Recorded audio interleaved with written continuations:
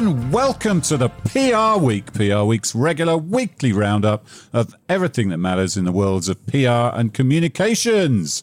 My name's Steve Barrett, the editorial director of PR Week, going to guide you gently through another show with my co-host, and Frank's on holiday.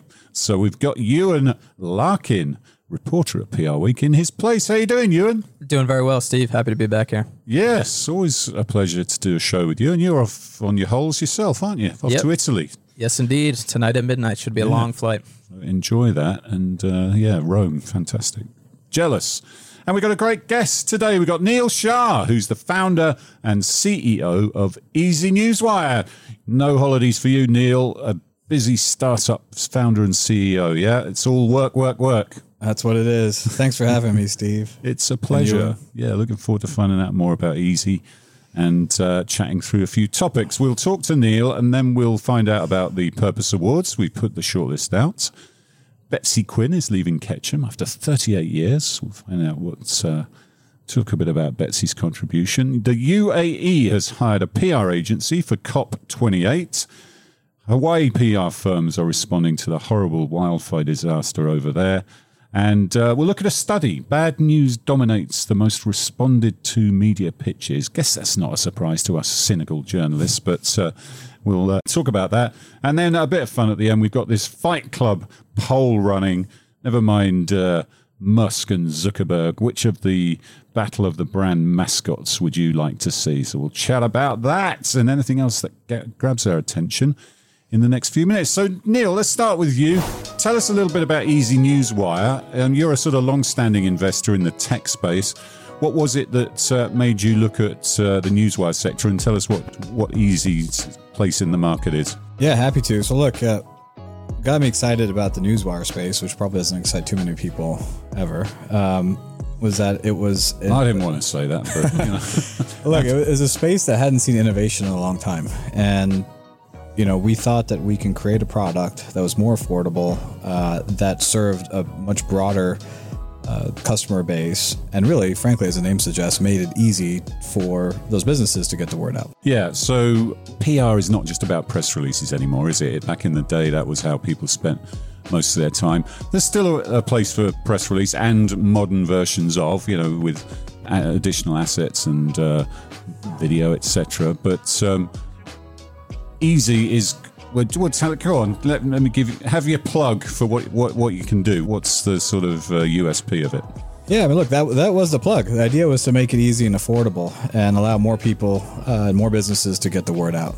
Our process is quite different from the legacy Newswires, and we're also taking it in many different directions in the future, which I can hint at in a minute.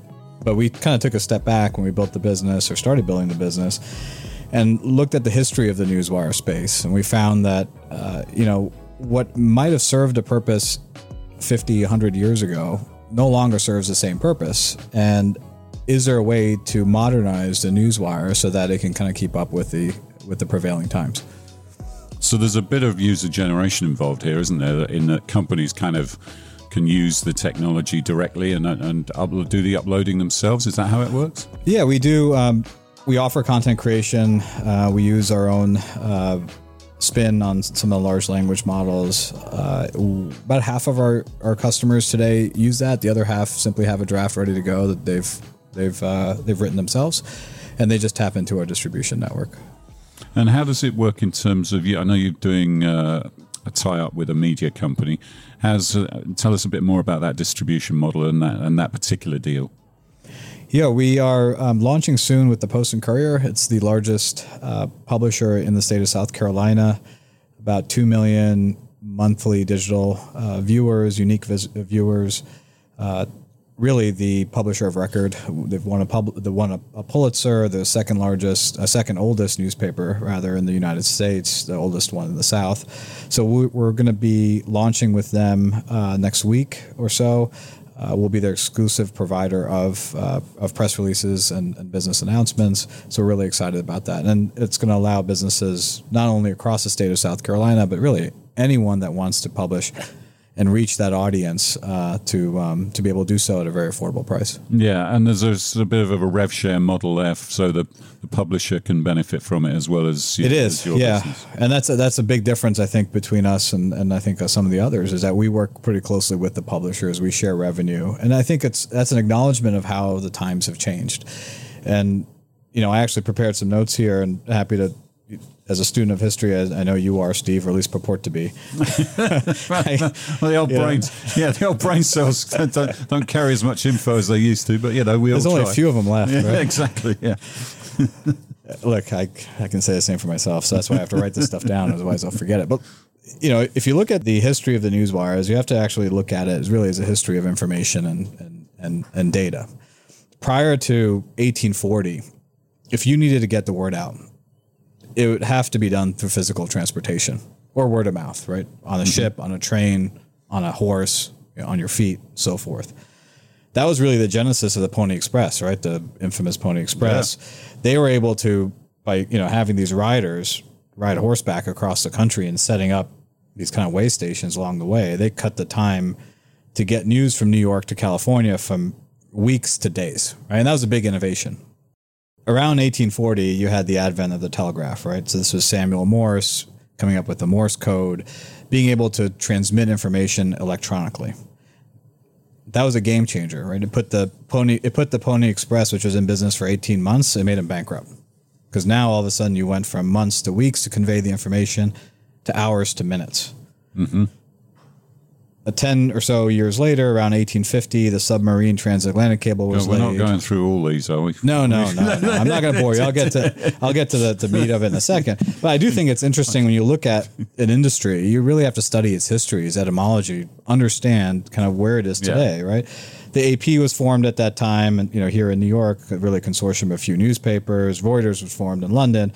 Then in like the 1890s, you had the teletype. So you went from hours to minutes, then to minutes with no decoding with the teletype, which is effectively really two typewriters connected to each other, with like a normal 28 key-ish type of keyboard. And that's when the newsrooms really started to change, right? So the AP was the first to put the teletype into a newsroom around 1914. And then 1954, PR Newswire was born. 1961, Business Wire was born. For the first time now, businesses could pay to get their word out and reach publications and the publications' audiences. And as you all know, in 1990s, the internet happened. So then it went from minutes to like instantaneous, right? So it went from this, where the PR Newswire, Business Wire, really the gatekeepers of this information, to now the information became decentralized. It became available to anyone, anywhere, any journalist, on demand. So that was a pretty big sea change, and that's kind of how we approached this. We said, look, there's been a tectonic shift in the industry, and it goes back to the Victorian era, to the internet age. It's like, what is the next step, right? Because the newswires haven't really changed their model that much. They still charge thousands of dollars. It's a really antiquated process, and so that's kind of was the genesis of our founding and how we started looking at this industry. Yeah, I was just thinking we're going to chat about the Battle of the Brand Mascots later, but it'd be kind of fun to get you in the room with someone from PR Newswire and Business Wire and get the Battle of the wire services. That would be a fun chat. But everyone's talking about AI, aren't they? How's that going to play into the future of newswires, or is playing in? Is that something that's on your radar as well? In terms of, I take exactly what you say about innovation. It probably hasn't been the sector that's seen as as much innovation as it could have done. So, do you see AI as going to be a big game changer, and if so, how? Yeah, look, if 1990s created the internet, which was a tectonic shift, as we just talked about, I think AI is the next logical big mover, right? You've seen the AP already announce that they're partnering up with OpenAI. They're opening up that toolkit to their reporters. That's a really big change in the industry from an organization like the AP that carries a lot of weight. Yeah. So I think AI is going to be a game changer. I think it's going to help a lot of people create content. I think, of course, that there are some externalities that are negative to be aware of. Are you going to be integrating that into Easy Newswire, or are you concentrate on getting the product up and running and getting distribution? We do. We already have it. We do offer that service. About half of our customers use it. The other half have their own content. And for many people, it's just a way to get to a really good draft right away. Yeah. You don't need to have an expertise in writing. You don't need to be a PR agency. It kind of changes the dynamic of who can access PR and versus before. Okay. And now in your marketing materials, you talk about doing for the Newswire sector or press releases a similar thing to what Legacy has done for obits and Column has done for legal filings. Just unpack that for us. Sure. So if you look at legacy.com, I mean, they're an interesting company, privately held. They made it easy for folks to access the publications that matter for that specific piece of content, which is a bit morbid, but it's necessary. It's obituaries. Yeah, if your loved one passes away, you want to put out something to commemorate their life, you can do it in the publication that actually matters to your community and people can see it. It's a way to celebrate that person's life, and they created a mechanism that made it really easy for publishers. I think they have about 2,600 on their network to be able to use their technology and offer it. So I think Column is doing something similar for legal disclosures and announcements. We're doing it for press releases. It's different form of content. Roughly the same ballpark. Yeah. Okay, so you got the Post and Courier going live soon. And what's the plan? You want to sign up a lot more media partners and basically just scale up? Yeah, we have a pretty long, frankly, we have a pretty long pipeline of publisher partners that want to work with us because our value proposition to them is makes a lot of sense. It's just a function of our team and bandwidth, and so we're trying to scale that accordingly and be mindful of how we add publishers to our distribution network. We're really excited about the Post and Courier. I think the way we approach this industry is local. We think that especially for small, medium-sized businesses, even big businesses, right? The people that you touch are local, and having that local presence is infamously hard to do.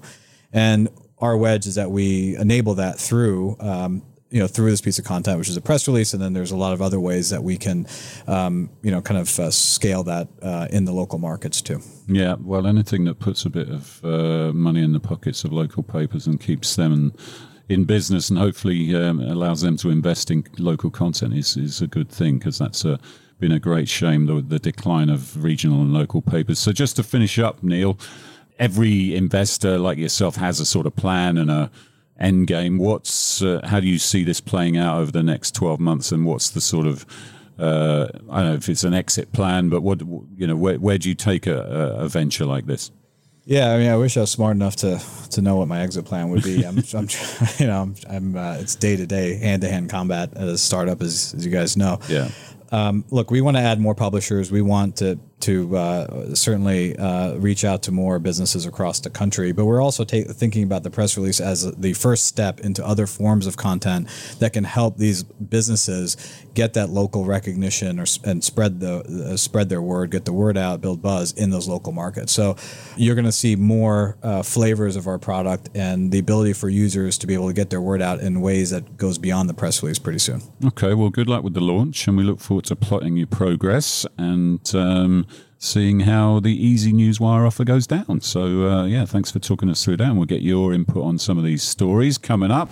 Ewan, it's PR Week Purpose Awards time. We just put out the shortlist. We'll be celebrating the awards in October on the first evening of our PR Decoded conference in Chicago, which always a great event. But what caught your eye about the shortlist, and who's battling for the big awards? Yeah, I believe there's 25 categories up for grabs. We announced this morning some big names on the list. From the client side, you've got Patagonia, Procter & Gamble, PepsiCo, and a couple more. You've obviously got the big agency players in there. There's Current Global, BCW, and there's actually even a Barbie campaign in there as well, Steve. It seems Barbie is, we've talked about Barbie popping up everywhere. So absolutely check out the list. Best of luck to everybody involved. As you mentioned, we'll, of course, be celebrating on October 11th. It'll be my second time at PR Decoded. Lots of great content going on that week, panels, speakers, and the whole lot. I'm really looking forward to it. You mentioned what campaigns have kind of caught my eye. I think one that I'm keeping my eye on is Joaquin's first school shooting, which is in partnership with Change the Ref and BCW. And they've kind of billed it as a children's book to explain gun violence to childish politicians. I think it's a really hot button issue, obviously, top of everybody's minds. And I'm interested to see how it performs. Yeah, we saw that. I think that did well at Cannes as well, didn't it? And Yeah. it's done well in other awards, so we'll look forward to that. Yeah, it's great work that is celebrated at these awards. I'm glad to see Barbie's repped there. Have you seen it yet, Ewan? I have indeed. Yeah, actually, I saw it a couple of weeks ago. I enjoyed it. I did not do the official Barbenheimer double feature, but I saw Oppenheimer a few days after. They're both excellent films, very different, but liked them both. Neel, you won't have had time to go to the cinema, will you? You're still... No, I can't remember the last time I watched a movie from start to finish. So that's one for you to look forward to. But yeah, there's some great shortlisted campaigns there. So have a look at those, and we'll be building up the towards the big show in Chicago. It's going to be a brilliant conference and awards show this year. So good one. Betsy Quinn, she's sort of someone who's worked at Ketchum for 38 years, believe it or not, and bit of a secret weapon of Ketchum's. Ketchum's always done amazingly well in awards, and especially the PR Week Awards. They're actually the winning most PR agency in the PR Week Awards across the 24. We launched our 25th. But she's leaving, and Betsy was responsible for. She was one of the first people whose full-time job was looking after awards entries. So talk us through it, Ewan. Yeah, I will. Betsy Kim, who is, of course, Ketchum's partner, EVP, and Global Awards Director. As you mentioned, she's leaving the agency after nearly 40 years. She hasn't specified her next move yet specifically, simply stating that she's a free agent on LinkedIn. But as you mentioned their strong showings in the PR awards, and with the 2024 award season gearing up, I'm sure she'll be on many companies' radar. During her tenure with Ketchum, the agency won 146 Cannes Lions, and they picked up 4 Lions for idea creation this year in its most awarded year in history, according to the agency. Best of luck to Betsy. Really a lot of people moves going on at this time of the year. It's supposed to be a little quiet in August, but we're seeing a lot of big moves, and this is another notable one. Best of luck to Betsy in her next move. Yeah, and so a real enthusiast for the industry and for excellence. So it was always a pleasure to work with Betsy, and I can think of a few agencies that could certainly use her expertise, so maybe she'll get some good freelance work out of that. And the UAE has hired a PR firm for its COP28 assignment. Ewan, I think this is a story you did, so talk us through it. Was a story I did, and it's a very interesting story here. The UAE state-owned renewables company Masdar has enlisted first international resources to kind of bolster and burnish its image ahead of COP28, that being the United Nations Climate Summit the UAE is set to host later this year. The agency is providing strategic counsel and comm support, as well as outreach to key stakeholders, according to one of the firm's public registration filings. Among their core objectives is to strengthen the overall reputation and standing of the UAE, Sultan Ahmed Al Jaber, and COP28 among Western audiences. Just for a little bit of context, Al Jaber is Masdar chairman and CEO of the state oil company ADNOC, and he's faced a lot of blowback for his role as president of COP28, particularly amongst Western regions. FIR is tasked with effectively inoculating Al Jaber and COP28 from any potential criticism, while also solidifying the UAE as a leader in global decarbonation efforts and the transition away from fossil fuels.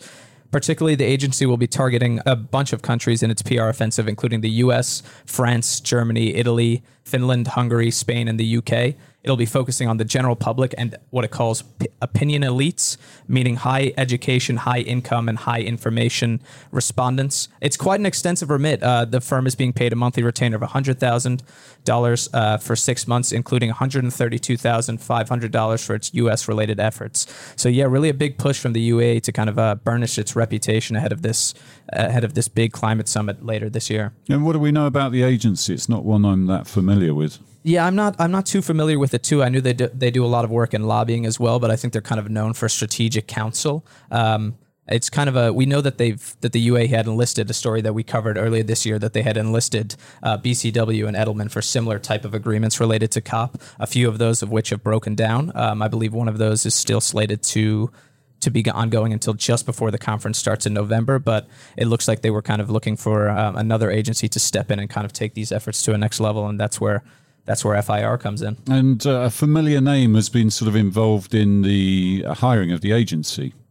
Yeah, I believe so. We weren't able to get in touch with him, but Ander van der Molen was hired for Strategic Communications Council on behalf of COP28, and he was tasked with kind of seeking out and finding a new agency partner. We unfortunately were not able to get into contact with him, but it's assumed that he was integral in the hiring of this agency. Yeah, Alan, well known for his time at Edelman and on the client side as well, and numerous roles in the industry. So it's a difficult assignment, isn't it? And it's an interesting place to hold a climate summit in the UAE, isn't it? And if we remember you mentioned Hill and Knowlton doing the last one in Glasgow, they got a bit of blowback because they obviously have clients in the energy space, and they were kind of criticised for doing that as well as doing PR for this firm. So it's a tricky assignment. It is, yeah. I remember a French member of European Parliament. He labeled Al Jaber, who was serving, as I mentioned before, as the president of COP28. He said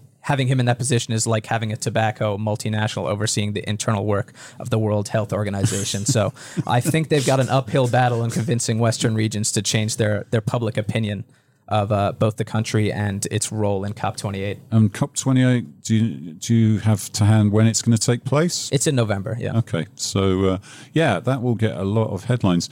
Neel, are there any guidelines on the where you draw the lines in the type of releases you'll feature on Easy Newswire? Obviously, ethics and purpose and all that good stuff is a very important part of the profession now. How do you sort of ensure that you, especially with a sort of user generated content element to it, how do you ensure that what is being published is is proper content? And absolutely. I mean, that's something that we spend a lot of time thinking about. So we actually create a pretty big box where if anything is even remotely questionable, it gets put into it and gets manually reviewed. So, like, just to give an example, obviously can't be anything that is salacious, pornographic, no politics, has to be relevant business content that's timely.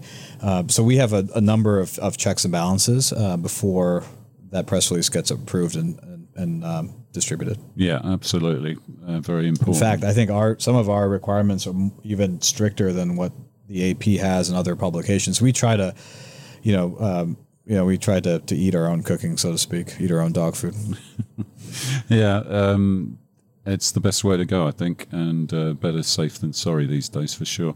Very sad events happening in Hawaii with some of the worst wildfires seen in history. And we've been chatting to some of the PR firms based on not just in Maui, but in Hawaii generally, and how they're responding both for their clients, but also for their staffers. You and talk us through it. Yeah, we spoke with 4 PR agencies to kind of see how they're helping out with their employees and the clients on the island. I'm going to start with IQ 360. They actually don't have any staffers or offices based in Maui, but the agency has recommended to clients that they hold off on certain announcements or postpone events that may be perceived as insensitive during the state of crisis in Hawaii. As you mentioned, the deadliest in the U.S. in more than 100 years, the death toll now believed to be at 106.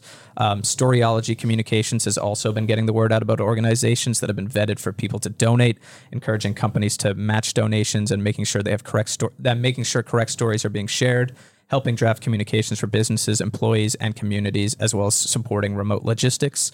Charlene Koane, president of Koane Incorporated, is managing media relations and external communications for her clients, all 10 of which are based in Maui. Koane is also vetting ways that her clients can help with donations. While doing so, she was learning about things that may not work for her clients but will benefit those affected or business partners. She's also connecting business partners to help affected families and funders.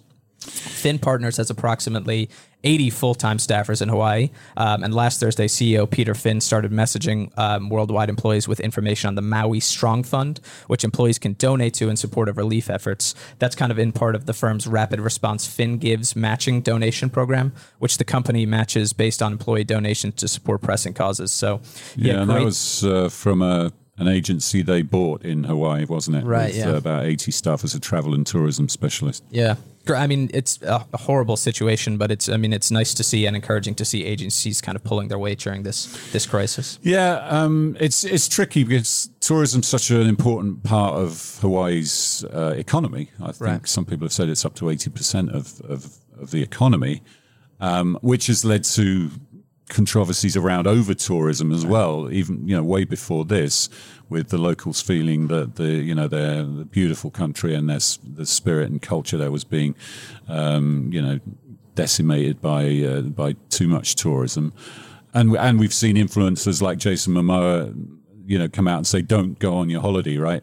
It's not the right time to do that. And I think people were like, it's not right to be swimming around right next to where people have just suffered horrible tragedies. But on the other hand, they've got to promote tourism and travel because that's a big part of the economy. So it's getting that balance right is a very tricky thing to do. Yeah, absolutely it is. And I think it's kind of interesting. You mentioned Jason Momoa. It's interesting to see these big public figures, how they step up during these times of crisis and kind of act as pseudo communicators in the moment. They have large followings and big audiences, and they have, the ability to sway public opinion and make a difference. So, nice to see Jason getting involved in this circumstance. On the other hand, if you've just invested in a dream holiday to such a wonderful destination, it's a tricky, it puts everybody in a tricky sword. Yeah, it is. It's difficult. It's a wonderful part of the world, wonderful people, wonderful culture, and it's our thoughts are with everybody there, and hopefully that will come through it. Let's talk. I mean, we were talking about bad news there, and there was a study published to which we wrote about, Ewan, that says bad news dominates the most responded to media pitches. Now, news is often bad news, isn't it? Yeah. So it's a sort of a bit of a no shit Sherlock survey, but it resonates with the Hawaii story, and so talk us through what those findings were. Yeah, so this is a report that Propel has published. It's a journalist engagement report. They found that, I'll back up a little bit. They found that the average response rate of reporters, editors, and producers to pitches was less than 3% in the first half of this year. I know we've talked about a lot of the times, 6 PR people to every 1 journalist. So is it a question of just a sheer volume of pitches, or are journalists just not seeing the quality of pitches that they would like to see? I think we could talk about that. But pitches that are using the phrase generative AI, we mentioned AI earlier. I think it's on the top of everybody's minds, especially this year.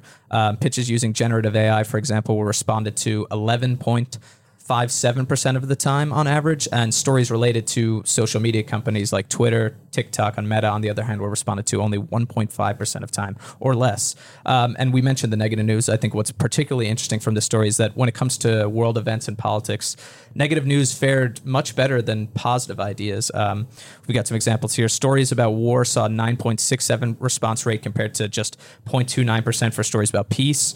King Charles's coronation received about 0.37% of responses, while compared to 7.17% response rate for pitches mentioning Queen Elizabeth. So it's an interesting insight into editorial teams' decision making here. But as you mentioned before, a lot of times the news is bad news or perceived to be bad news, and unfortunately it's what drives clicks. A lot of people like to read about those kinds of stories.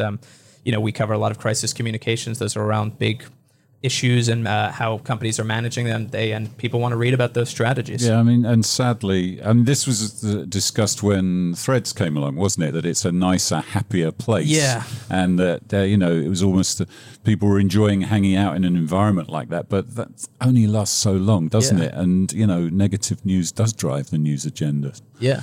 And now Threads is kind of, its user usage has kind of dropped off a swimming little bit. around like, where's it going next? Yeah. Neel, you're in the business of press releases, and you get a good view across all the stories out there. What's your take on this study and the sort of negativity of things that get picked up generally? Yeah, I think, there's a lot of psychology studies that show that the strongest emotions are anger, right? And that's sad. That's a sad state of the human condition, that we are more engaged when it's something that's actually going to be bad news, or it's going to invoke this type of negative response. Our business, we celebrate small wins, so we're in the opposite end of the spectrum of just celebrating small wins and some bigger wins for all of our customers. But look, I think we all should take a pause at our own behavior and activity, and I'm victim to it as well. Is trying to focus on all the good that we have, right? And that's hard to do when there's so much negativity floating around. But I try to teach it to my kids, and we try to live a life where we we try to focus on the small wins every day. Yeah, I remember in a previous, I edited a magazine called Young People Now, which was for youth workers. We did this survey with Nielsen, actually, I think, and it showed that 2/3 of stories about young people were negative. So we did an editorial campaign called Positive Images to try and get people to write a few positive stories about young people. I'd love to redo the stats now because I don't think it's changed. Young people get a pretty bad rep, don't they? They do. And this was pre-social media and what have you. So it was an interesting exercise, and it did get a lot of pickup in the media, which was great, and it did raise awareness, but only for a short time. And I'd be lying if I said there's now a load more positive stories around there about young people. But yeah, interesting study. Let's end with a bit of fun. To the point we were just talking about, Fight Club. Ewan, it's our little take on the Musk v Zuckerberg cage fight, which doesn't look like it's going to happen, does it? Elon's got to have an operation. He's wimped out a bit, hasn't he? And Zuckerberg's all jacked up and ready to go. But tell us about this poll and our take on it. Yeah, I'd be very shocked to see that Musk-Zuckerberg cage fight happen at this point. I can't see it happening. But in the spirit of fun, kind of forgetting about that, we at PR Week have kind of done an August initiative. Yeah, that's a good way of putting it. We've kind of done our own take on it, on which brand mascots would you like to see go to head in an epic showdown or a cage match. We've got some strong contenders here. We've got Grimace and Wendy. Grimace, of course, was in the news a lot recently for that viral Grimace shake trend. We've got Mr. Clean and Colonel Sanders. That would be a matchup I'd like to see. That was the one I picked. I definitely ticked that box. I do that one as well too. I think actually we've got Chester Cheetah and Captain Crunch. And we've got Flo and Limu the Emu. And oh my God! As of right now, it's a bit of a toss-up between Grimace and Wendy and Mr. Clean and Colonel Sanders. I went for the Mr. Clean matchup. I think that's the one that people want to see. You're kind of comparing apples to oranges there with Mr. Clean. Like I mentioned to Steve before, like Mr. Clean is gonna, no pun intended, clean the floor with Colonel Sanders. How about Ronald McDonald versus Colonel Sanders? Yeah, that's a good one. Yeah. Let's keep it to the genre. Flo's that annoying insurance person, right? Yeah. The gecko who would the gecko take on? Oh, I don't know. That's a good one. He could be a sleeper candidate, the gecko. Affleck. You take on the duck. Yeah, the duck. That's the one. The duck would just annoy the gecko to death. Actually, we've got the CEO of Affleck at our conference, Neel. So maybe we'll ask him about that. He's one of our keynotes. Looking forward to that one. But yeah, it's a bit of fun. So go and have your say and put your vote in. Let's see how many votes we can get for this fun Augusty good news story. Although we'll probably get criticised for it. Yep. Because you can't do anything these days. But the polls on LinkedIn. That's where we're doing our polls these days. And so check it out. All right, Neel, thanks for joining us. Thanks, guys. Find out about Easy Newswire and wish you the best with it. Ewan, have a great holiday in Italy. Thank you. Will do. Rome. See Rome and die, they say, don't they? But anyway, don't do that. Just a reminder, the PR Week Awards, 25th Anniversary Awards, the first deadline for them is the 29th of September. And actually, we just announced our chair of jury. It's Dusty Jenkins from Spotify. So great to have Dusty on board for the Silver Anniversary Awards. As you know, they are the Oscars of PR. And PR Decoded in Chicago, the 11th and 12th of October, with the Purpose Awards on the evening of the 11th. That's going to be terrific. Really good slate of content for that. We have our 40 Under 40 ceremony on the 26th of October, celebrating the next generation of leaders. So that's always a great night. And yeah, it's official, folks. Our 25th anniversary party is going to be taking place in New York City on September 21st. We finally got it sorted. It's going to be at Sotheby's, a classy venue for a classy brand. Looking forward to celebrating this great milestone, and we're doing a big bumper package of content, lots of family tree style content, looking back and looking forward. It's going to be great. So, and we'll reflect that at the party, we'll reflect that at the conference and the awards, which are the 25th. But that's all we got time for now. We'll see you next time on the PR Week.